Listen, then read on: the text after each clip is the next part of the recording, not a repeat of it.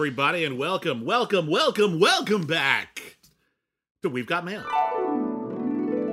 Ring. This is the podcast where you control the conversation right here at the Critically Acclaimed Network.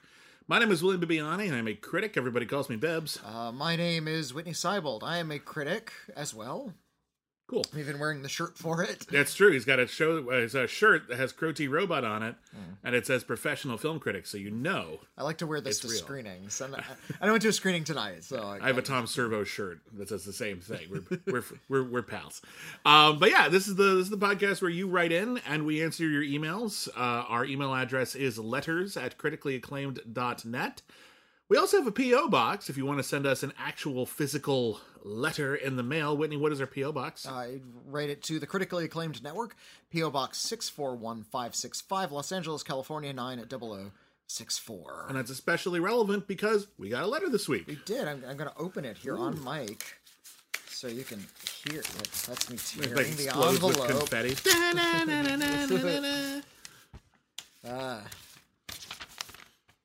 Oh, we owe money on taxes. Oh, no, I'm no. kidding. This is an actual letter from a listener. This is from Alex the Geek Librarian. Nice. Hey, Alex. It says, "Dear cool guy and smart one." Which one I'm do you not cool want? or smart, so I don't know which Okay, one they're talking I'm going to about. say you're the cool guy. Well, thank you. Yeah. I'll let you figure out which is which. Okay. Just Whitney's kidding. the cool guy. Both monikers could apply to either of you any day of the week. Flattery will get you everywhere. I know you have a whole podcast devoted to shows that arguably ended before their time, and I love listening to you talk about them, but I've been thinking about the old adage about destinations versus journeys. I found myself consuming a lot of media that is not and may never be finished, often with much enjoyment, but can find it difficult to recommend to people because that sort of Damocles, but it's not finished, is hanging over the conversation. Yeah. Sadly, we just lost author and artist Kentaro Miura, who was about 2/3 of the way through his epic Berserk manga. Oh, I didn't even hear about that. Oh no. Oh, that sucks. I didn't know. Oh, wow. Shoot. I don't know. How did I miss Berserk. that? Yeah. It's a long running manga. I right. used to read it all the time. I fell behind. But it was really good.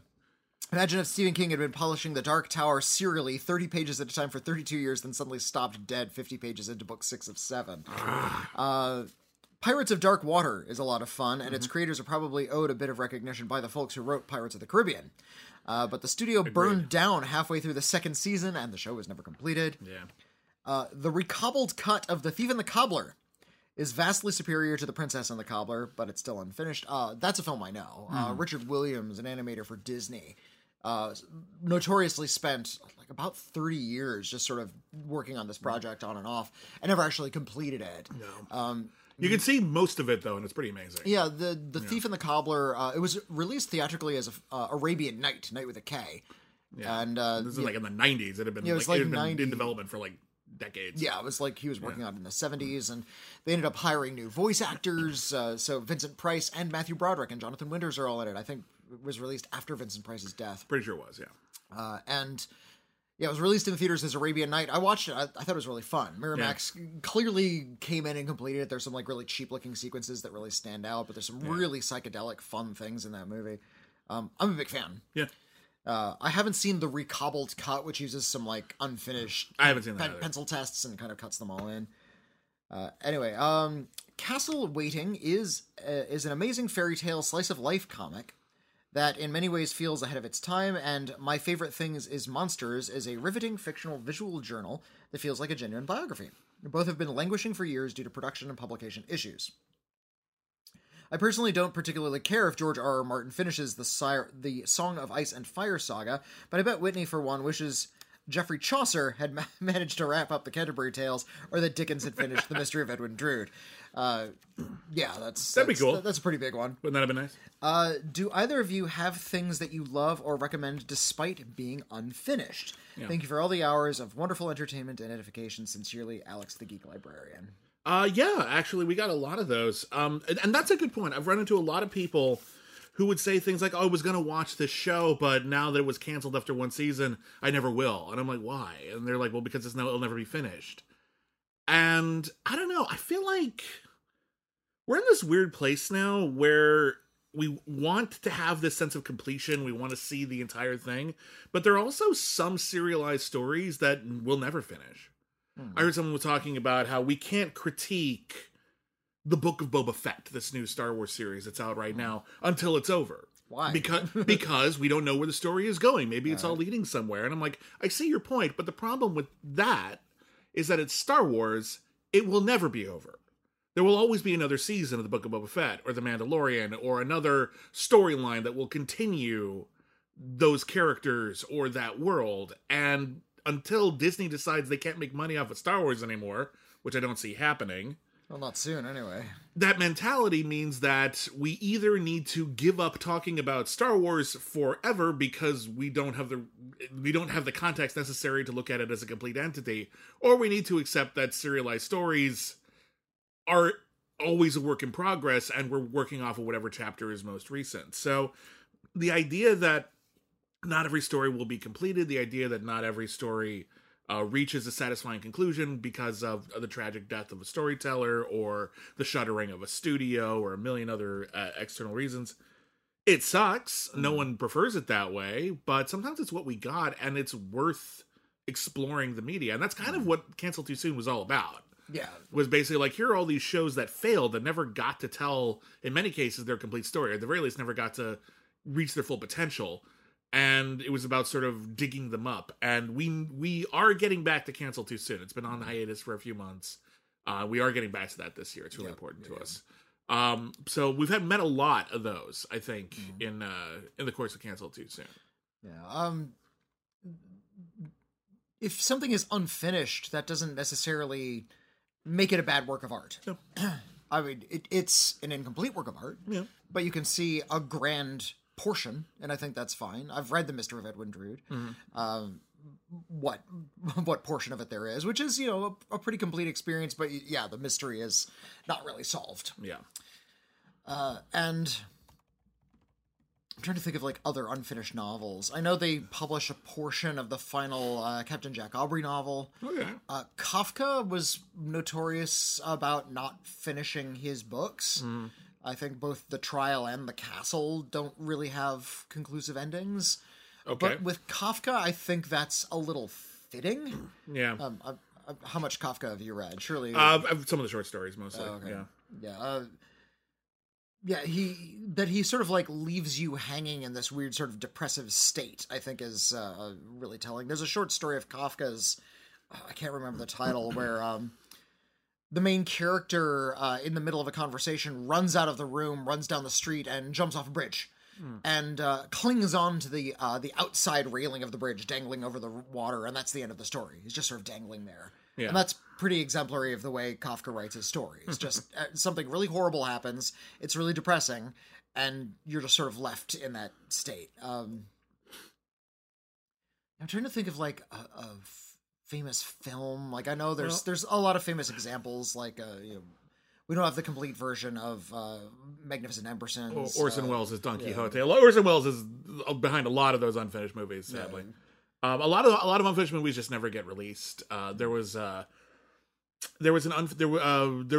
movie they were filming of Apt Pupil, the Stephen King story, which they filmed some of, and then there was a money problem. They had to go into hiatus, and then I believe the person playing the role that would eventually be played by Brad Renfro was being played by Ricky Schroeder. Okay. But in the hiatus, he hit puberty and changed the footage wouldn't match. Oh shoot! Okay. And they couldn't afford to reshoot the old footage, so they're just stuck. And someone's got half of Apt Pupil in a garage somewhere. I know you can see the scenes of Back to the Future that they shot with Eric Stoltz, who was originally Marty McFly. Yeah. For whatever reason, the filmmakers decided he wasn't right for the part. I guess he was just maybe too intense an actor. Yeah. They needed somebody a little bit lighter. So they got Michael J. Fox, who can do sort of comedy a little bit better. A lot of people are, I wasn't a fan, but a lot of people are really rallying behind wanting to see the story that began in Solo, a Star Wars story. They wanted that ended on a cliffhanger. And they want more of it because they would like the character and that particular version of it. And more power to you. I've seen worse Star Wars movies. I'm not excited about it. I get more excited about things like when we discovered the Cancel Too Soon series, Earth 2. Yeah. Earth 2, which was a great sci-fi series. It's a very good show. Yeah. A budget studio TV series. It's basically Earth is fucked. We send out an ark full of people to another planet. They land on the planet, and it turns out shit. Not uninhabited. It's not as uninhabited as we thought, and that leads to some really, really good story arcs. Tim Curry's an amazing villain in that show. Like, that was really good, and that ended on a cliffhanger, and I really would have liked to have seen what they could have done with that, because that was totally... And it's totally worth checking out. Just be aware if you check out Earth 2, on the DVD, and I presume if you watch it on streaming, the episodes are a little out of order. So, like, the series ends, and then they just show 2 more episodes in the middle of the show. And it's really weird, so just make sure you're watching the correct order. That's highly recommended there. Is Earth 2 on any streaming services? I would hope so. I'd be bummed out if it wasn't. I mean, it's possible. Blood Drive never finished. Well, Blood Drive did finish, but they ended on a cliffhanger. They teased the next season. That's the point. Yeah, they didn't finish telling their story. They were going to a dinosaur island. I want to go to a dinosaur island with Blood Drive. They finished one story and they just introduced the next one. I don't think that anything was cut short. That was just... It's like... You can't complain that they never made a second Buckaroo Banzai movie, because all we had was the sequel. Well, we complained because we want it. Story. But yeah, the story is finished, I'll grant you. But like, we can complain because we want more of it. I think that's adequate. I really admired... There's a couple films that came out in like the mid-2000s, right when superheroes were like starting to take off, that tried to sort of invent their own superhero narrative. Yeah. And I know the reason a lot of the superhero characters got as much traction as they did is because they were already recognizable in some capacity. Right. You may not care a lot about Iron Man, but you've heard about Iron Man. Like, and they came out with this 2008 movie. It was like the C-list character. Now he's the most popular one ever. Yeah. Movies like Jumper or Push tried to create their own kind of superhero type universe. This weird network of, this giant complex mythology of how these things worked. And those things didn't catch on. They didn't sort of launch the universes that they intended to. Yeah. Mostly because they're not very good movies, but that fascinates me that they tried. That was very ambitious of them. I was thinking of it's a movie that eventually came out, but the way it came out is kind of grotesque. And that is Bruce Lee's Game of Death. Oh, they hired somebody to stand in. Oh no, it's so fucking weird. So like they shot a lot of footage for this kung fu epic with Bruce Lee, and Bruce Lee was directing it. Bruce Lee had written it, and he was becoming quite the auteur. And then he died very tragically, and the movie was unfinished. And they were like, "What do we do with all this footage?" So they decided to add a subplot in which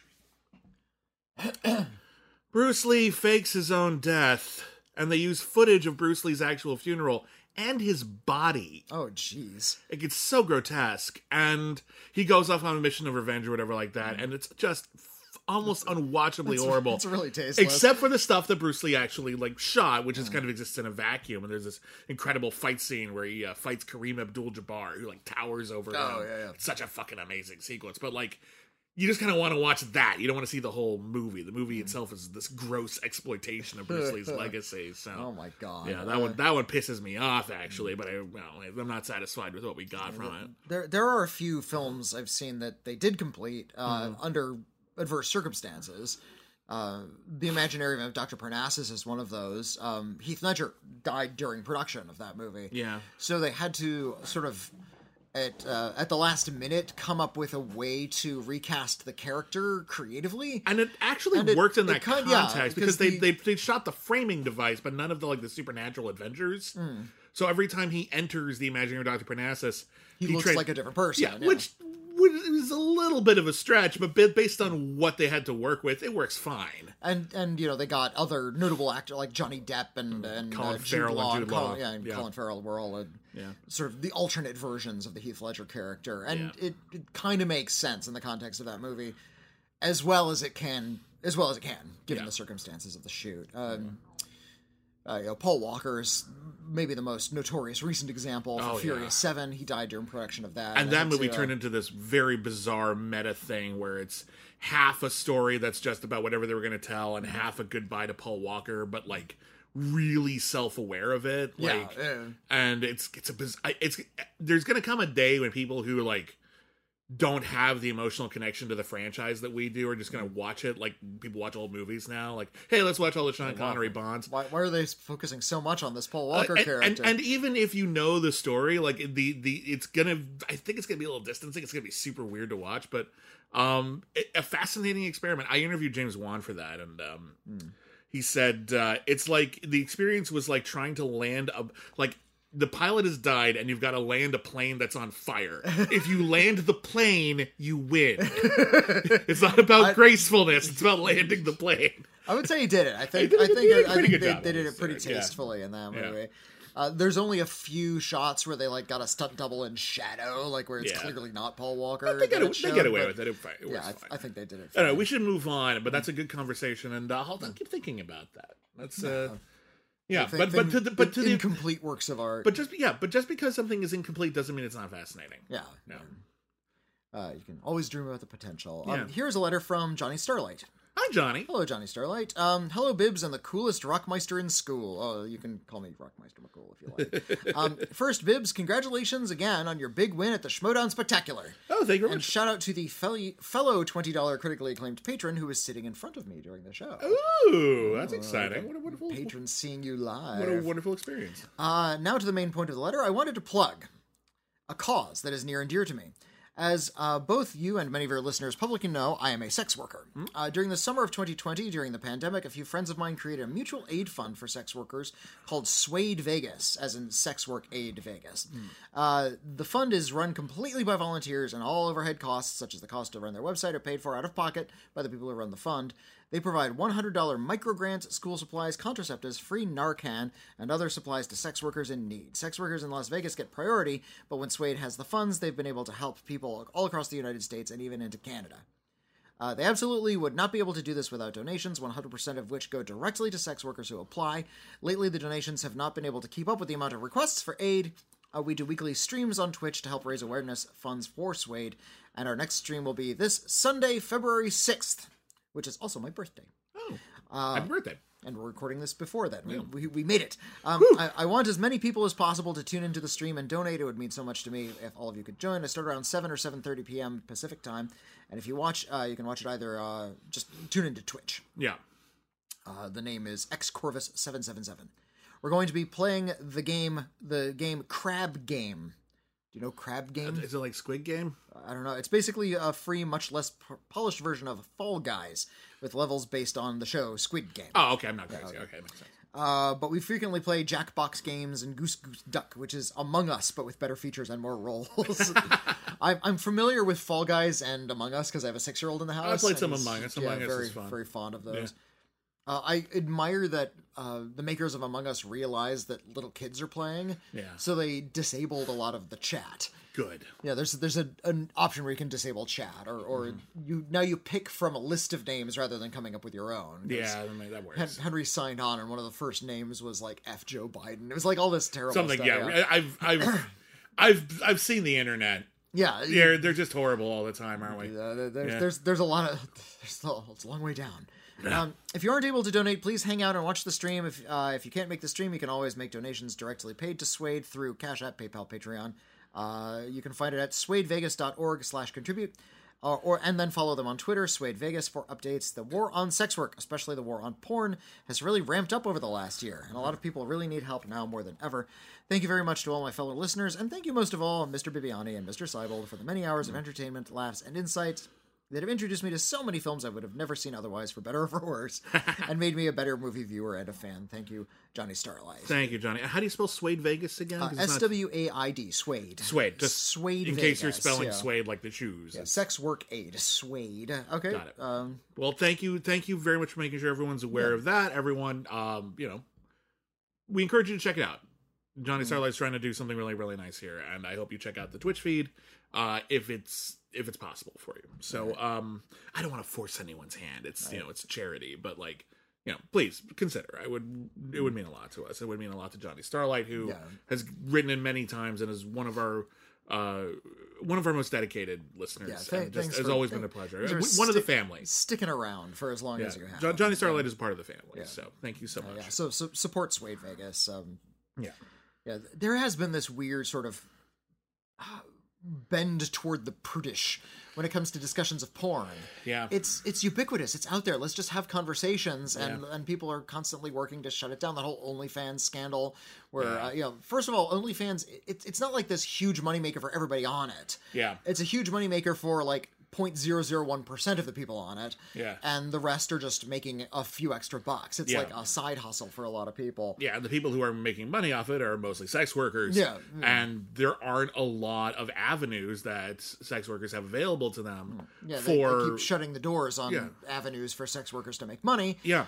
And because that's just leaving people high and dry. Businesses want to exploit the sex work industry or the pornographic industry in order to establish themselves. But then once they are established and they want to like go public or whatever like that, then they want to distance themselves from it so they can get like the ultra conservative like businesses that won't be like turned. It's like hey guess what? Admit what you are. Hey, you know? Hey, can we just like maybe not court the bigot market? Yeah, that'd be great. I'm fine with it, just but like leave them out because we don't want them around. But in any case, sex workers have to put up with a lot of crap, and it's not fair. So please consider giving if you have the means.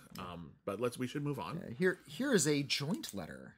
This comes from many people. Oh, it comes from Nikolai. God, it's a class action lawsuit. Dear Bibbs and Whitney, you've been served. No. This is from Nikolai, Yui, Matt, Amy, Julieta, Jackson, and Toby. Wow. All together from all over the world. Hello, dear friend. I don't have a question or anything regarding a previous topic of yours for you today. Oh, well. Oh, I guess that's it. No, but simply a fact I thought you'd love to know regarding the critically acclaimed network. I discovered your podcasts while I studied at USC, Fight on Trojans, for a semester before moving back to Denmark in 2019. Wow. When I was there, I became close friends with other film enthusiasts from other countries who also studied at the same college. When the semester was over, we all went home to our respective home nations of Denmark, Argentina, South Africa, New Zealand, Japan, and Canada. Wow. We have stayed in touch over the years and have even planned on spending the summer 2020 together before COVID put an end to that. Right. But we are having a lot of fun chatting, calling, watching movies together over Skype. By the way, thank you for introducing us to Robot Jocks. Yes! Crash and burn. Crash, give me the salute. Robot right Jocks. There we go. It's a fist bump with your thumbs up. That's the Yeah. Robot Jocks salute. And also talked about you guys' podcast, the movies you have recommended, deep dives into topics, or simply just pouring nonsense out of your ears. We're good at that. Yeah, we're good at the nonsense. But here's the cool thing I bet will warm your hearts because you deserve it, damn it. Our Canadian friend of our group, Toby, studied glaciology at the Department of Earth Sciences at USC, and in August last year was hired to join an expedition to the South Pole. Wow. Where he has been based on the Antarctic Peninsula since January 18th, and will stay there until he finishes mid-February. Wow. That's awesome. I want to go to the South Pole. I'm jealous. It turns out that not only have the rest of us kept on listening to your shows, but so has Toby. While he has close to no internet down there, and therefore can't hear any recent uploads, he did, however, download a buttload of previous episodes before he left, and that he listens to them from time to time at night just before he falls asleep. This means in the last 2 weeks or so, you guys have had people listening to Critically Acclaimed Network on every single continent on the planet. Wow. Hope you guys found... Oh my god. That's amazing. Hope you guys found this as jaw-dropping as I did. And here at the very end, I hope you'll do me a favor. Send a warm, but by the time he hears it, slightly delayed, happy birthday to Toby, who'll turn 32 on February 4th. Oh my god, that's tomorrow. That's tomorrow. Oh my god. Reading. And probably the day that this goes out live. So, Toby... Happy birthday. Happy birthday, Toby. Thank you so much for listening. Thank you so much for having such a wonderful group of friends. Oh my gosh. Thank you for taking us all the way to Antarctica, which is super exciting. And when you're digging when you're digging into the polar ice, don't unearth any Lovecraftian monsters, because if there's anything I know about working in the Arctic or the Antarctic, no monsters. There's monsters living under the ice. Just no monsters. Don't do it. But Toby, thank you so much, and thank you everyone. This is actually really cool. This is something I never really thought about before, but holy cow, we've been everywhere. Also, if you can spare them, send him some warm thoughts. Last I heard him, January 21st, it was 7 degrees Fahrenheit. Ooh. Our boy is freezing his nuts off, but having a wonderful time from the sound of things. I'll keep you updated if somehow we can one-up this. Lots of love and happy 2022 from all of us. Nikolai from Denmark, Yui in Japan, Matt in Australia, Amy in South Africa, Julieta in Argentina, Jackson in New Zealand, and Toby in Canada and the South Pole. Well, I'm going to give you some warm thoughts. Everyone in this email, I just want you to know, everyone's listening right now, you, me, Whitney, Toby, Julieta, everybody, we're all having a group hug right now. Yeah. All right, we're all staying warm together. We're all having a group hug right now because this is really, really sweet, and this is really, really kind of you to let us know. And and I hope it means something to Toby as well, because what wonderful friends. Yeah, That's wonderful. Well, it's wonderful. That you guys like found each other, and that you're keeping the network alive, and you're staying in touch. That's it's the thing you always say you're going to do, and when you actually do it, it's actually really impressive. Yeah. So stay in contact, and we'll do what we can just by doing our blithering and blathering. We'll keep the lights on, but yeah, thank you so much, and seriously, Toby, I hope you're safe and you're warm, and I hope you had a wonderful time in the South Pole. My God. welcome home from the South Pole. I hope I got to meet a penguin. Yes. I love penguins. It's like besides cats, they're my favorite animal.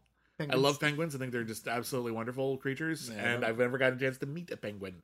So I hope you if you had the opportunity, I hope you met a penguin. If you didn't get a chance to meet a penguin, that's fine too. I don't want to make it weird, but I don't know enough about penguins to know like what types of penguins live on which parts of the continent. Yeah, emperor penguins are around. I don't know where W is. So I know there are penguins live on the South Pole. That's all I can tell you. Yeah. Anyway, so penguins, they're all wonderful. Every single penguin, 201.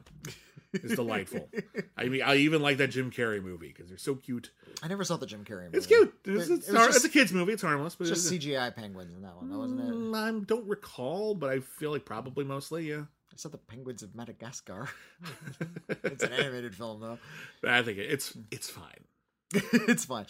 Anyway, onward. I'm not going to talk about Penguins but seriously, that warms our hearts. Thank you so much. Thank you so much. Wow, that's amazing. Here's another letter. This one's from Charles. Hello, Charles.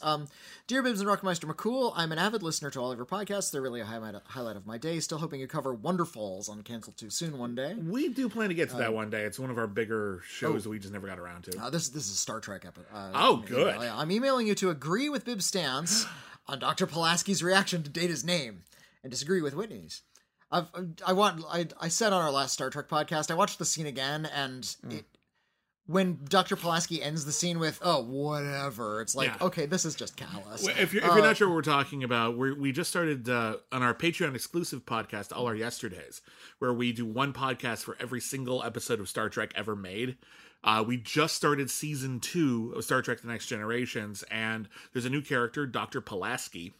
And in an attempt to recreate this sort of fiery back and forth from the original series, they made her character just sort of not trusting of Data, the lovable android, and having no respect for him as a living being because he's a robot. She's a doctor, he's an android, she doesn't understand that he's a non-biological life form. But my argument was, when you look at them in the first episode, and I think it bore fruit in the second, it goes beyond just like a back and forth, and just she comes across as mean. So let's talk a little bit about this. Anyway, but and I defended Dr. Pulaski because I was just sort of looking at it from the context of like character writing, a doctor and an android, and how would they react to one another. But yeah, she is unnecessarily callous to Data in that scene, and there's another scene in the second episode where she's equally callous to Data. But Charles says, before I adopted a conventional English name, I endured all kinds of irritating mispronunciations of my name and annoyed reactions when I tried to provide a correct pronunciation of it. This is a moment I'm sure many people of color, trans people, and other people have experienced over and over again. When Data corrected Pulaski and Pulaski pulled out a tricorder with a self-satisfied, bigoted smirk on her face, for me her behavior went from misunderstanding to discrimination. When Whitney joshingly said that maybe it wasn't as big a deal as Bibb suggested, that was honestly disappointing.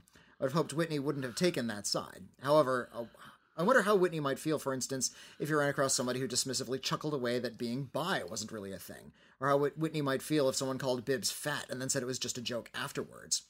Shrugging away the importance of microaggressions kind of sucks, and I can envision the reaction that anyone who dislikes such microaggressions is being too sensitive, and that sucks too. The common picture of discrimination is obvious hatred, but laughing dismissal of a person's feelings or existence is the more common reality of discrimination. I'd like to end on a positive note, but I can't bring myself to it now. I just wanted to express my opinions on the matter. Charles. Charles, thank you so much for joining in, and thank you so much for adding your own personal experience. Yeah, and I agree. I agree with that. Like I said, I was viewing the the scene not in any sort of metaphorical context. Yeah. I was seeing as a scene between a space doctor and an android, and Yeah. And there wasn't too much to read into that, but Yeah. it does resemble a lot of problematic scenes that play out in real life, and I wasn't sensitive to that. No, I think you can see now how like some people could look at that scene and see pure negativity and this and again, you can write a character who's a bigot. You can write a character who's a bad person or has a lot to learn, but again, we're in a situation here where the whole point of Star Trek is it's a utopian work situation, and we're not having that. And it's also, again, you're introducing a new character that you want us to like, and they come across as a bully. Star Trek tries to have it both ways, doesn't it? It wants to address bigotry and sort of it presents a future of humanity where bigotry is sort of like been dismissed of and gotten rid of. Yeah. And everybody sort of gets we've along outgrown accepting. it. Yeah, we've outgrown it. It's a lot of dialogue to the effect, Roddenberryan dialogue. Oh, we're better than we once were. We're not bigots anymore. And but in order to address bigotry, you still have to have some. Yeah. But you can't have recognizable Earth bigotry. So they have to come up with space bigotry instead. So the way they deal with that is, okay, well, why isn't somebody bigoted against an android? An android, it's just a fantasy creature. It's just a fantasy object. Yeah. So it's okay to be bigoted against like a fantasy alien species. And that's something that we run into a lot when we deal with science fiction. We talked about this a lot when we did our Star Wars podcast, episode 0, about how one of the things that Star Wars has repeatedly done in order to mine older stories or material is it takes old adventure, mostly colonialist tropes, and just sort of dresses them up in science, just fantasy ladle clothing, ladle sci-fi on top of them like gravy. So it's like, it's okay. It's okay that this is kind of racist because this is aliens, but it's like, yeah, but if you remove the alien sort of facade, all you're left with is the exact same kind of shitty attitude that you're promoting in the storytelling. And Star Trek can do that too. And sometimes the idea that you want to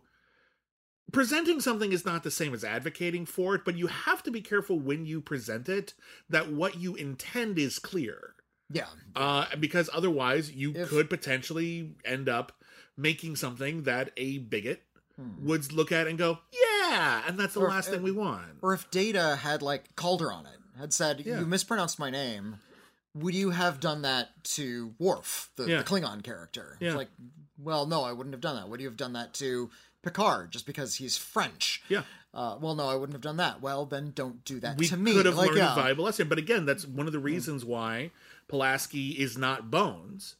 And even Bones I had a problem with. I think Bones is a fucking racist asshole. But like, at the very least, when Bones was mean to Spock, Spock was mean back. Yeah. Like there was a back and forth. Data is such a pure soul that he just takes the abuse. And it just makes her seem that much worse. It's like she's bad, and then it comes across as worse. So, yeah, we look at stuff that start like Star Trek and Star Wars and the Marvel Cinematic Universe or DC or whatever these like ongoing stories or universes are that mean a lot to us. And when these things mean a lot to us and then they hurt our feelings, it really fucking hurts. Yeah. So I think it's perfectly valid to talk about that. And listen, sometimes I may misinterpret things. Sometimes I may come at things from an angle that isn't necessarily justified by the text. And this may be a case where you did as well. And I think you realize now the perspective of the people we're coming from. Yeah. And we'll be more careful about that in the future, won't we? It's always a learning experience. Yeah. And like I said, I was just sort of looking at it from the fantasy context, but I should know a little better because I'm constantly sifting through a lot of science fiction entertainment, looking for the colonialism underneath, because a lot of those adventure stories are still there. We constantly go back to Aliens and how that's specifically like a Vietnam allegory. Yeah, well, yeah. I think James Cameron has even said in interviews that he meant it to be sort of a Vietnam allegory. Yeah, but instead of Vietnamese people, it's monsters. That's not incredibly sensitive, is it?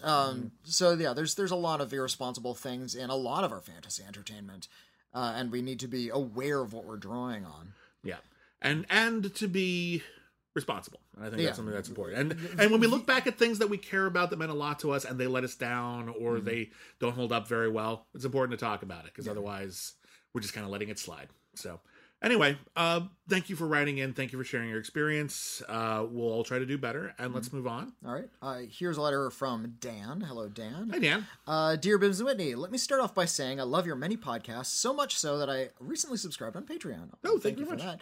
And have been really enjoying going through the back catalog of your Only the Best podcast. Nevertheless, my question pertains to the critically reclaimed podcast, formerly known as the Streaming Club. Since the idea became its own podcast, you've not covered any international films, other than a couple from Australia and the UK. Whilst I very much appreciate the work that you're doing to look back at classical Hollywood cinema, reevaluating American blockbusters and unearthing bizarre cult classics, I do wish you would cover more international films. Yeah. Is this a byproduct of lackluster catalogs on the streaming services? Yeah. Or more so, it's that. A lot of it's that, yeah. Or more so leaning into what's more familiar, where you have a bit more of context already known. I understand that there have been a handful of international films on the polls that were just not picked by us patrons, but often in We've Got Mail, are both of you wishing that you were more versed in international cinema from specific countries when these things come up, so why not start now?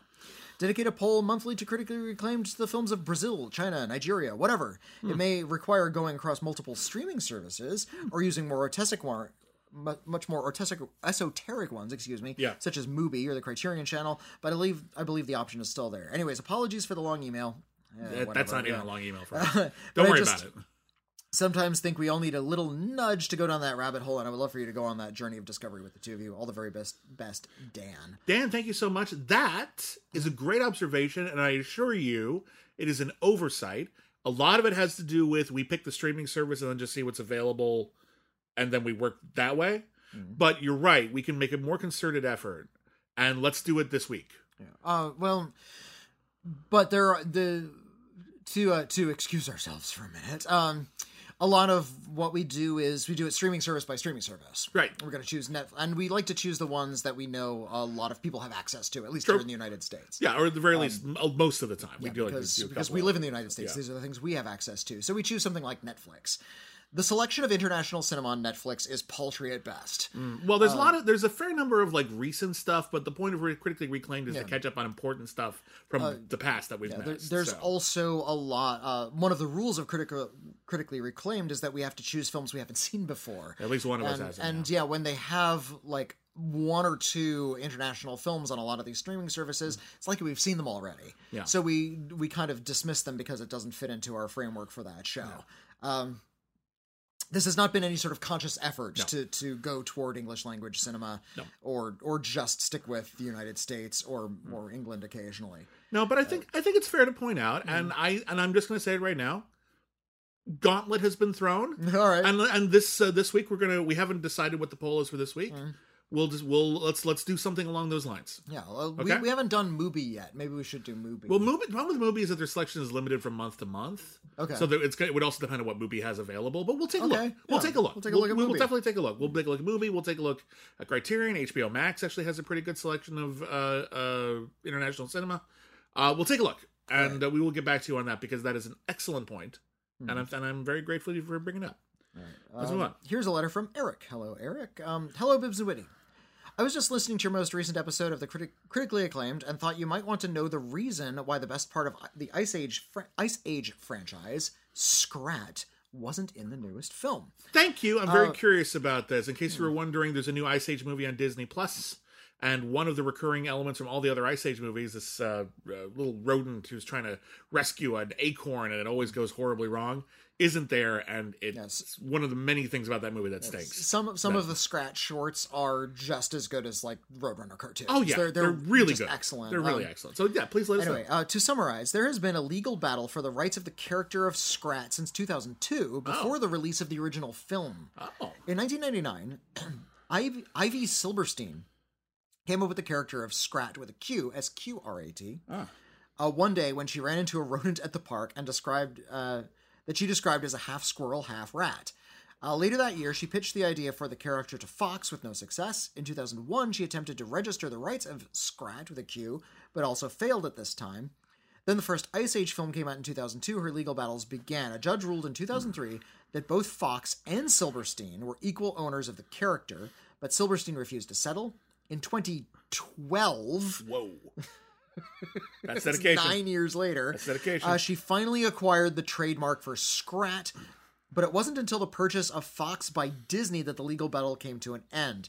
Before the production of the newest Ice Age film, the first helmed by Disney, the representatives from the company sat down with Silverstein to attempt to work out a deal. When Silverstein still refused to budge on the rights to her character, Disney respectfully agreed to pass ownership of Scrat back to Silverstein. Good for them. Though it is sad that Scrat is no longer part of the Ice Age movies, I'm glad to hear that this 20-year legal battle has finally come to an end. Mm-hmm. And the original creator owns the rights to the character she created. That's a happy ending. Wonderful. Good for you. You stood your ground, and you stood in front of the dragon, and you said, "No, dragon, you can't have my road." And the dragon's like, "Fine," and walked away. Great story. And you know what? I hope she's making a lot of Scrat shorts. I hope so. Trying to sell a Scrat TV series somewhere. Do what you gotta do. Do whatever you want to do. Hey, it's yours. Do whatever you want to do with it. Sit on it if you want. Just do whatever you want to do with it. Sorry, I know it's kind of a long letter, but it's not a long letter. But I just thought you may want to be informed on the situation since you were so distraught that Scrat wasn't in the new film. I actually had heard something about some legal hullabaloo, but I didn't know what it was, and I'm really grateful to you for letting us know, and I'm glad it's got a happy ending. And while Ice Age is lesser for not having Scrat in it, at this point, given what's going on with Ice Age, Scrat's probably better off. Yeah, I didn't see Ice Age 6, but you said it wasn't very good. It's not good. It's not good. I've seen 1, 2, and one of the others, and I don't remember which one it is. I think it's a 1, 3, and whatever. Who cares? We're done. That's but let's move on. Thank you so much for that. Right. That was really informative. Oh gosh. You okay? Serious. No, just thinking of like I might get to see more Scrat shows. I want a Scrat cereal, and it all looks like acorns. Like you can just eat acorns. No, that's not a cereal.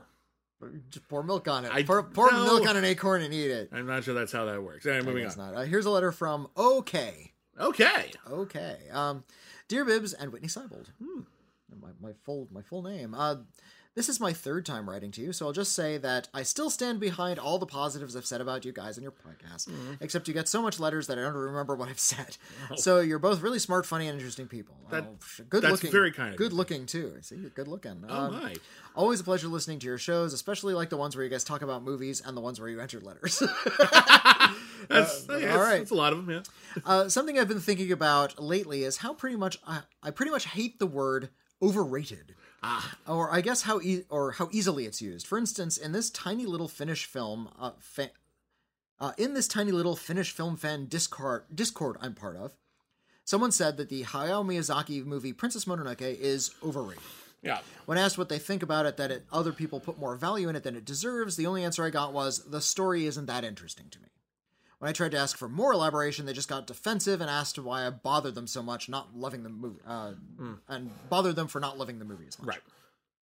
So I tried to explain that when somebody calls a piece of art overrated, I expect a bit more than just not my cup of hot chocolate, tea, coffee, both suck.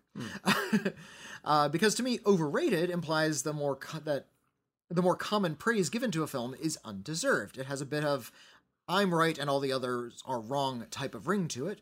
Of course, this is all subjective, and whatever, I'd still expect a stronger case when the word is used. Maybe this is just a me problem that stems from my non-existent self-esteem and nobody cares, but I also feel like the words like this have specific meaning that should be respected. What do you guys think? Am I overthinking this? And there's more to this letter, but let's address this first. Okay. Yeah, that's actually something that critics talk about a lot, is what terminology specifically means, and how sometimes we use things a bit cavalierly, and we're not really thinking about what the actual context is, what the actual connotation is when we call something overrated. Yeah, overrated or underrated, for that matter. Overrated implies that we're keying into a certain kind of popular opinion, isn't it? Overrated compared to what? Yeah. What is it being overrated? Who is overrating? Who is rating it and who is overrating it? Yeah. If there's and so you start to get this idea that somebody's perception of a popular consensus of a movie doesn't necessarily match what the actual popular consensus is. So, whatever circles they're running in, they might hear about a certain film over and over again, one they didn't like a lot, and so they are moved to call that film overrated. And that's why it can be an astoundingly useless term. It's because it depends on who you know and who you listen to. You could have a whole group of friends who hate Citizen Kane. They just hate it for whatever reason. It just pisses them off. And so you would say, Citizen Kane is a pretty underrated film. But if you just tweeted that into the ether, a lot of people would be very confused and would request elaboration because they assume that you're going off of the general consensus. You're saying what everyone is saying, but that's just what you've heard. And this is especially sticky in the age of social media. Exactly. Twitter and all of these other social media platforms use artificial intelligence to gear things that you're talking about toward you. So everything you see on your timeline is especially geared toward you. Yeah. That's not the whole world. That's not a consensus opinion. It's just what's in your tiny circle. And the social media is constructing walls around that circle stronger and stronger. I've mentioned this before, but every once in a while I'll take a look at, with permission, I'll take a look at my spouse's Twitter feed. And they have different interests and they follow different things. And it's an entirely different universe of conversation. Yeah. People have entirely different opinions or interested in entirely different things. It's fascinating. So what is underrated and overrated is all going to depending on what you're hearing in your bubble. Yeah. And if you're only online and you're hearing things only on like Reddit or Twitter or whatever Rotten Tomatoes score is, that kind of thing, it's not necessarily accurate. So what is underrated and what is overrated is difficult to pin down. Yeah. It doesn't mean that they're useless terms, and what you're basically just saying is, I really like this thing and I think it deserves my recognition, or I don't care for this thing and I think the recognition it gets is perhaps overlooking something. And I don't think it's unreasonable to ask for elaboration. However, not everyone's a professional film critic. No. Not everyone cares. And it's perfectly okay for someone to just give an opinion and not give a full review, so long as they're not, necessarily trying to work as a film critic. If you are, then you should be responsible for backing up your thoughts. But, so I'm not going to say you've gone too far or anything like that, but I also think, people are entitled to their opinions. But to request elaboration is not necessarily rude. And when your experience doesn't match someone else's regarding a work of art, to be curious about their experience is one of the reasons why we have things like film criticism, why we have things like fandoms and cults, is because we're trying to share our experience with the medium. Yeah.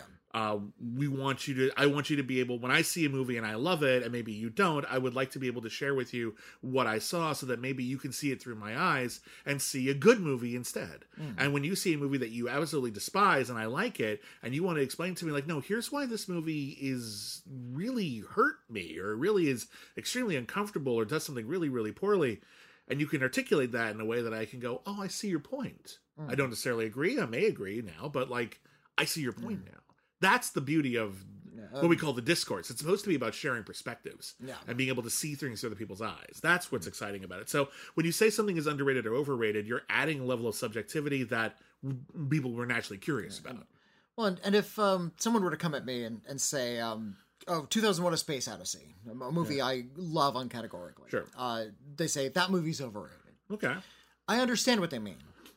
I don't agree with them. Yeah. But I understand what they mean, because that is a film that is universally praised by a lot of people that I'm familiar with. Yeah, that one's pretty... The public record on that one's pretty clear that most people seem to think that's a good movie. I would come out and say something like, Space Jam is overrated, because there's one person on the planet who likes it, and that's too much love. Because that movie's fucking despicable. I actually know a lot of people who genuinely love Space Jam, and I would say it is quite overrated. But there are going to be people who take exception to that, because I know there are a lot of people who really love that movie. And I know a lot of people who like that movie just fine. They grew up with it, or they just find it harmless or enjoyable, and they keep hearing people like us talk about how crappy it is. And to that particular person, it would be underrated, wouldn't it? That's right, and that's perfect. That's also another take. So anyway, subjectivity is all over this. It's all going to be about perspective when it comes to overrated and underrated. When somebody uses that word, it just means their opinion runs counter to what they've heard. Yeah, and you don't know what they've heard. That's the problem with it. And so it's difficult to sort of get a line on it. So I'm of the opinion at the moment. My opinions have changed on this over time. That overrated and underrated aren't particularly useful as criticism, as critical markers, as meaningful criticism as a critical marker. They're not particularly useful because they're not particularly clear without a whole lot of elaboration. And if you're elaborating that much, you don't even need to call it overrated or underrated. You're just making your point at that point. I also think that there's another issue here, because the words overrated, underrated are used in clickbait type headlines a lot. A lot, yeah. And they're used to just sort of, troll or just whine about things that are popular, which, that's legit, whatever. You can write about whatever. But I don't so much mind underrated, because then you're trying to like attract attention to something that in your estimation isn't appreciated enough. That one I think is, if we only had that would be fine, but when you put them together, they're not very useful. Yeah. Anyway, there's more to this letter. In other more fun film-related news, there seems to be a coming chance for me to lead a movie club of sorts. Ooh. I've been struggling with depression and anxiety for a long time, so I started to go to this culture workshop for 18 to 35-year-olds with mental health problems. They're young people with issues... young people with issues get a chance to try all kinds of cultural things. For example, there are groups for painting and drawing, making socks, D&D, board games, and writing. That sounds great. And now I've entered the peer tutor, not sure if that's the right term, I had to use Google Translate part of my training. Okay. Meaning that in a month or so, I should be able to lead a group of my own. My idea, that seems to have already been greenlit, is to show a different movie of my choosing every week for the group. The films would be classics, lesser-known gems, or something I just feel like showing to folks. Okay. Sessions then essentially introduce the film to the group before watching it together. This could mean, for example, explaining why a certain movie is considered a classic before watching it. Yeah. After the film is over, then we would lead a conversation about the movie we just watched. The goal would be to have a nice, relaxing way to just shoot the shit while investigating why we like or dislike what we like or dislike in a safe, respectful environment. Right. Next week, I'll have the chance to test this idea in the training session. That is a max 30-minute session, so my current plan is to show Disney's Steamboat Willie to the group, for it feels like a very accessible, fun cartoon that started something huge by introducing Mickey Mouse to the world, for better or for worse. As a movie fan with social anxiety, this is something I myself would love to attend. I'm a bit nervous, but mostly I'm starting to get really excited about the opportunity. So excited that I wanted to share this news with fellow film lovers, whom I very deeply respect. Anyway, hope my ramblings were somewhat understandable. I'm a bit secure about my writing, too. Send you lots of love and respect. Okay, thank you so much for writing in, and that sounds great. And I've talked about this a lot before. I deal with depression. I deal with overwhelming anxiety kind of constantly, and that's medicated. So if I wasn't on my meds, I'd be a wreck.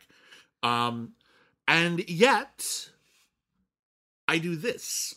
I put myself into a public forum and I share the things that I care about, movies, TV, other forms of art, with one of my dearest friends in the world. And the reason why I'm comfortable doing that is because this is something that means a lot to me and that I care about it and that I really want to share with other people the art that means something to me, or at the very least what I think about art, that regardless of whether or not it's good. So I totally get that. You want to share your experience of cinema with other people. You want people to see what you see, enjoy some really amazing movies, have a long, exciting conversation about them the way you would like to have. That's why we started a podcast. That's why we've hosted Midnight Movies, for the same reason. Yeah, we want to share the things that we love. That sounds great. I wish you all the best in the world. I'm sure you're going to pick some great movies. I hope you do, and I hope they have a really good time. I'm sure they will. Yeah. And I think there's something even more complex going on with. It's not just about sharing your passion. Okay. Anybody can be passionate about anything. Okay, fair enough. It's easy to share. It's also easy to accept or reject, depending on whether or not you share that passion. Yeah. I think it's important to acknowledge how hard we get off on analyzing stuff. It's kind of a crass way of putting it, but yeah, fair enough. I stand by my crass metaphor. You're not wrong. The idea of sitting and thinking and discussing and analyzing is fun. Yeah. It's fun just to do that. Whether or not you're passionate about something. You can rip apart something you hate. You can rip apart something you love, even. Why not? You can try to find the meaning in something you feel completely neutral about. Just kind of going into that analytical headspace can be really thrilling. This is something that I think people sometimes don't know what to do with me on social media, because for a lot of people, social media is just, I really like thing, or I really don't like thing. And I'm like, I want to talk about thing at length. And they're just like, but you but we disagree. Yeah, it's great, and I just want to talk about it because I think you're neat, and I want to share our feelings and our perspectives on stuff. And I think sometimes people just kind of want to just enjoy a thing, and I'm like, I enjoy the talking about things. Yeah. That's the thing that I love almost more than the thing itself is the sharing afterwards. The discussion itself, and you know, if it wasn't film, it'd be something else. We'd be talking about snacks, analyzing, food. There you go. Yeah, I would love to do a snack show. I think the avocado is an affront to God. Whatever it is. I've wanted to host a cooking show for so long. Are you a good cook? No, I want to eat the food. I've never had your food. I want to eat the food. I don't want to. I'm okay if I put my back into it. You know, if I really take the time, get good ingredients. I'm a pretty good cook. Michelle, my spouse, they're a great cook. But no, I want to eat the food. That's what I want. I want to be the host. I don't want to be the contestant. I want to be the host. I want to be the funny person who hosts, and they have the one proper chef next to me who explains everything going on, and then I say something funny, and then I get to eat the cake. That's what I want. You're the jokey judge on the cooking program. That's what I want. Yeah. If anyone listening is a producer and wants to give me that gig, I will happily do that gig till the day I die. Which, if you give me a lot of rich foods, will probably be sooner than later. But regardless, I know a lot of the judges on those shows have this very special diet regimen because they're eating for a living. Sure, and they have to eat a lot, so they have to make sure that fits into their diet routine. Yeah, I mean, look, everyone handles their health and their weight and their diet in different ways. Yeah, there's his name is Adam Richman, hosted a show on the Travel Network called Man vs. Food. Oh, I remember that. Yeah, and he traveled around the country finding little greasy spoons in diners that had eating challenges on their menus. That's an extreme example. Can you eat 16 pounds of steak, or can you drink 30 milkshakes? I'm talking about a show where it's just here's a nice cut of halibut. You have to add one interesting ingredient. You have 30 minutes, go. And then afterwards, we all have a little bit of halibut, and it tastes really, really good. And wait a minute, why did you put grenadine on this? What were you thinking? This is the worst thing I've ever had. But it's fun. Yum, yum, yum, yum, yum. That's what I want. That's the greatest cake in the world. Grenadine on halibut. That sounds revolting. Doesn't it? I was just thinking of an example, but seriously, a cooking show host sounds like the greatest gig in the world to me. I'll be the cook because I like cooking, preparing, and serving more than I like eating. So I would happily serve food to you. Oh, thank you. Yeah, please do. Yeah, going to a store and getting food and getting it all together and preparing it, that's all the fun stuff. When it comes to sitting down and eat, it's I don't need to eat it after that. I love cooking, but we're at the income bracket that we're at. We don't have these gigantic Nancy Meyer's kitchens with all of the nicest things in the world. We don't have endless counter space with which to make things. We don't have an endless budget to get the highest quality materials. If I had all of that stuff, I would never stop cooking because cooking is wonderful. But as it stands, we've all been broke. So, yeah. Anyway, we got off on a long digression. Sharing what you love is wonderful. Finding a great outlet for it, finding a group. And it sounds like you're in a really positive place that actually, cares about the impact that sharing that art is going to have on people. That's wonderful. Mm-hmm. So, good luck. Please keep us informed. I hope it goes great. I'm sure it will. And more power to you. That sounds really wonderful. Absolutely, yeah. Write in again and let us know how it went, because I'd love to hear what sort of things you talked about Steamboat Willie. I'm very, very Steamboat Willie. Maybe the next when you actually start the actual proper club. Films, really, really curious how that's going to go. It sounds wonderful. All right, got time for one more? Sure. Here's a letter from Tom with 3 exclamation points. I love Tom. Hello to my 2 favorite critics. Oh, posh. I'll keep this email short and sweet.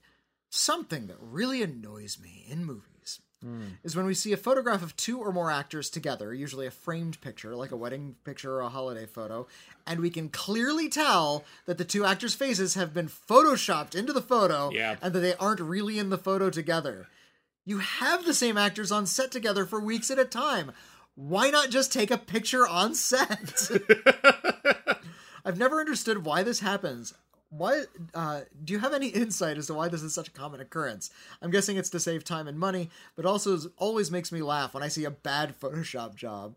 Also, what are some minor things that happen in a film that can take you out of the story or distract you? All the best, your biggest Welsh fan, Tom. Thank you, Tom. I say that because of the exclamation points. Thank you, Tom.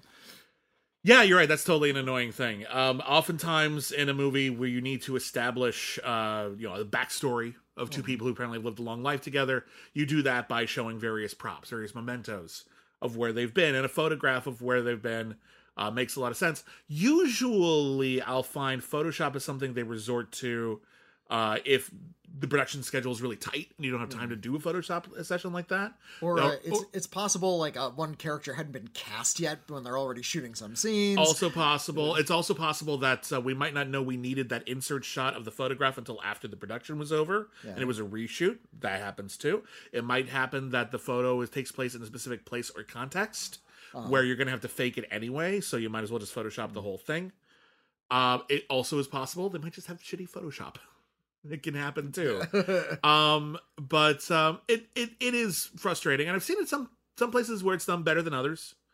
Another issue is that a lot of time may have passed, so they may need to have de-aged the characters anyway. So that's also an issue. But what I was thinking of when you were talking about this, and I remember thinking about this a lot when I was watching that Blake Lively spy movie, The Rhythm Section, which is not a good film. Yeah. I did not care for it at all. But there's a thing in that movie where Blake Lively's family is killed in a terrorist attack, and she decides to dedicate her life to getting revenge on the people who did it. A big part of that movie, like the opening part of that movie, is like the last time she saw her family alive. It's a flashback. We return to it a lot. They're all in like a living room together. It's also clearly the only time they got those cast members together, because even though that's like a memory from like when she was in her 20s, it's literally the only memory she has of her family. And that's something that bugs me a lot when, like, you know, like someone's got to like look, I'm thinking back over all the time I spent with my loved ones, or my life is flashing before my eyes. And it's literally only scenes we saw before in the movie. And I'm like, no.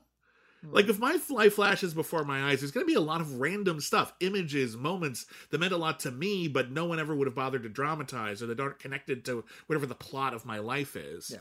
So that's something that always rings a little false to me. So it doesn't happen a lot, but whenever it does, and it does happen, it pisses me off. It always just feels really fake. Yeah. There's a lot of little tiny details that always distract me. For some reason, they still can't time the lighting right when somebody turns the light out in a room. Oh, yeah.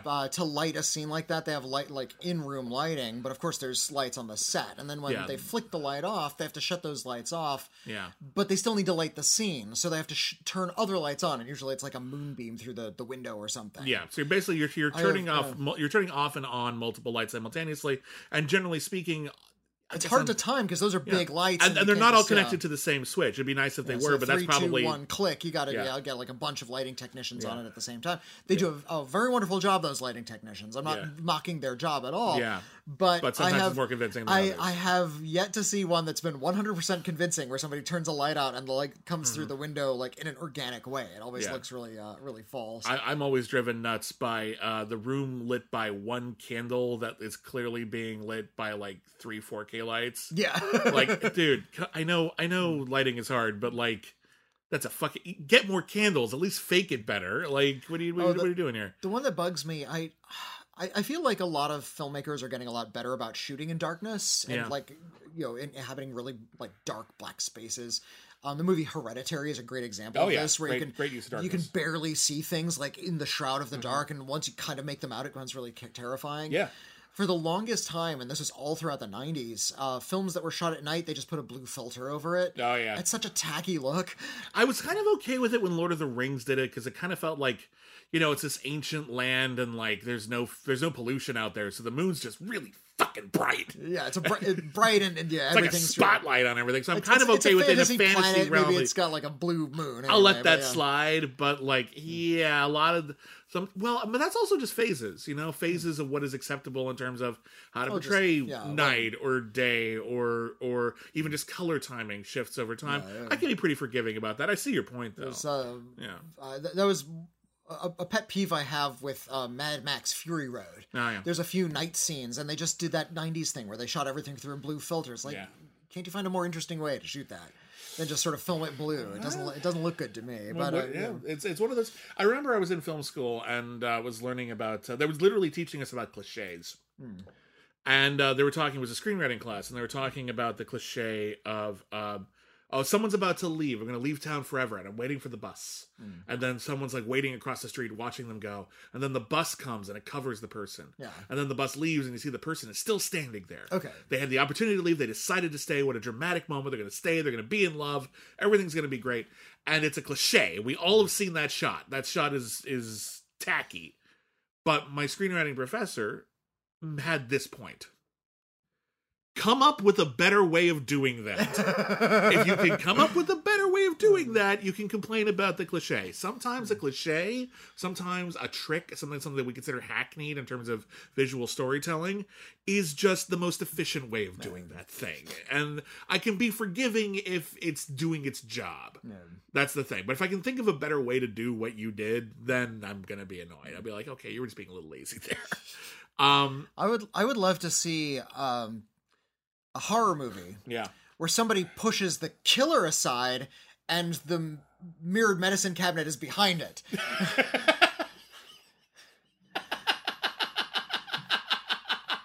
And then there's a big musical sting. Oh no, the mirrored medicine cabinet. It's like the sequel to Oculus. The mirror is the killer. There you go.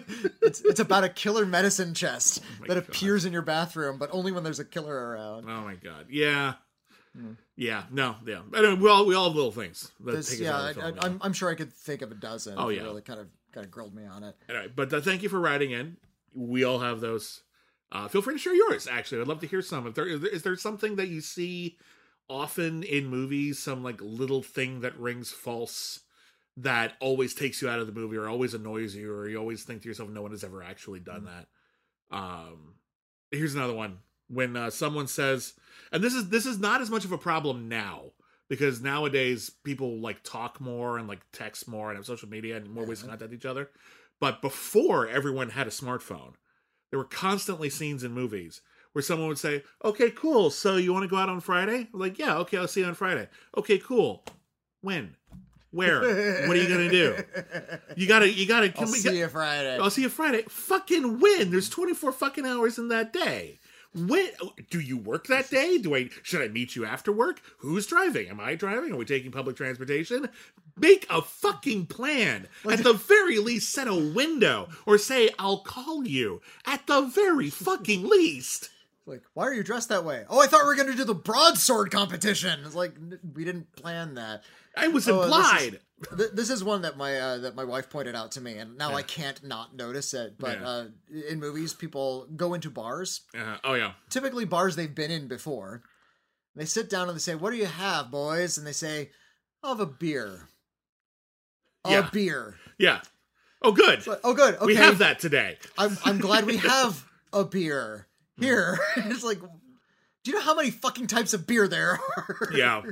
There was Kevin Smith talked about that in the commentary track for Clerks, where like you're allowed to like in a convenience store have real products in the background as long as you're not highlighting them because they'd normally be there. Yeah. But frequently throughout the film, people come in and they ask for specific products, and the product you would ask for most behind the counter would be cigarettes because they're not available everywhere else. But they didn't want to like give marketing to Marlboro or whatever like that, or they didn't want to ask Marlboro permission, even if they were okay with it. So they said, "I'll pack cigarettes."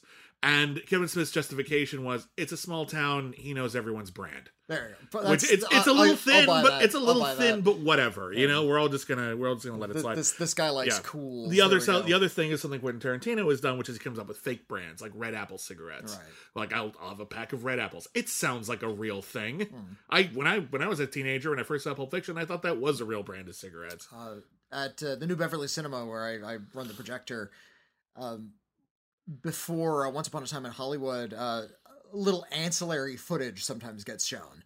And there are fake products in the movie that Quentin Tarantino directed commercials for. Yeah. So you see one of the closing credits where like Leonardo DiCaprio is doing the Red Apple commercial. But there's like a 30-second Red Apple TV spot that's not in the movie. And at the end of it, they say the tagline was "Take a bite and feel all right. Take a bite of a Red Apple." And at the end of it, it says, "Here's Burt Reynolds' actor. Hey, Burt Reynolds, what are you gonna do?" "Oh, take a bite and feel all right." And he smokes it, and it's James Marsden doing his best like Burt Reynolds impersonation. Wow! I never heard of that. That's hilarious. It's pretty great. Yeah, that's amazing. Okay, cool. Anyway, that is it for We've Got Mail this week. Thank you, everybody who wrote in. Thank you, everybody who took us to task. Thank you, everybody who said nice things. Thank you once again to Toby in the South Pole. Can't get over that. Yeah. And seriously, thank you, everybody, for sharing your experiences and your thoughts on film and podcasting and everything else. You're just wonderful people, and you mean the world to us. If you would like to join in on a future episode of We've Got Mail, our email address is letters@criticallyacclaimed.net. Or if you would care to send us a piece of snail mail made of actual snails. Whitney, what is our P.O. Box? Send it to the Critically Acclaimed Network, P.O. Box 641565, Los Angeles, California 90064. And there are other ways to get in touch with us as well. Of course, you can always follow us on Twitter @CriticAcclaim. I am @William Bibiani. I'm @Whitney Seibold. And if you would like access to a lot of exclusive shows, we have our Patreon, patreon.com/Critically Acclaimed Network. We have our Star Trek show. We have our show dedicated to every single film ever nominated for Best Picture. We got commentary tracks. We do hangouts once a month. We got a show about Batman. We got tons of stuff over there. Gigantic back catalogs, all available, all for you. So, just seriously, thanks again. Yeah. Plug your way. Can I plug a few things? I know you got some things to plug. I'm writing for Slash Film now. Yeah. I have stuff there. So if you go to Slash Film, look up my stuff. I'm writing articles there. Whitney is on the not quite there, but like you're got a couple weeks from now, you'll be like fully employed. That's, be like writing for them a lot. I will be working there full time. So my output over at Slash Film is probably going to increase by quite a bit. I'm so proud of you. Also, tune into my other podcast that I do with B. Peterson, All About Ovid. Mm-hmm. OLL. All About Ovid, all with all O's. Ovid is the streaming service. And B and I talk about what we watch on it. And on our last 2 episodes, in fact, because it was such a long conversation, we got to talk to the filmmaker Lynn Sachs, who has a lot of work on Ovid and a lot of work on the Criterion Collection, Criterion Channel besides. And wow, she's fascinating. She's an experimental documentary filmmaker, and we watched a lot of her movies. B put me to shame because she saw way more movies than I did. But yeah, we got to talk to Lynn Sachs. You have a kid. You have an excuse. You have only so much time in the day. I understand that, but I still felt ashamed, like I didn't do the full assignment. But Lynn Sachs is a wonderful human being. And yeah, listen to the last 2 episodes of All About Ovid. You can hear B. Peterson and I talk to Lynn Sachs. And please do. It's really, really great. And of course, check on over at Salt Cat Soap. On Twitter, Instagram, @SaltCatSoap. We have an Etsy store, Michelle Lopez and I. We make and sell designer soaps, and we have some wonderful gift sets available for Valentine's Day. Not too late to get your loved ones something that smells really, really nice and will keep them clean, something practical as well. We've got a chocolate heart gift set, we got a floral heart gift set, and of course, a wide variety of other handcrafted products besides. Thank you, everybody who's also tried those. And left us some really wonderful reviews. The reviews have been staggeringly good, so that means the world to us. We're glad you're enjoying the soaps, and we encourage everybody to check them out because we're very proud of them. They're quite nice, actually. Michelle does most of the work.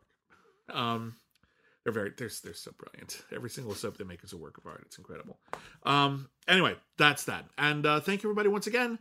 We will see you next week on this show and other shows besides because we make a lot of them. Sincerely yours, Bibbs, and It's me. Whitney. Okay. All right.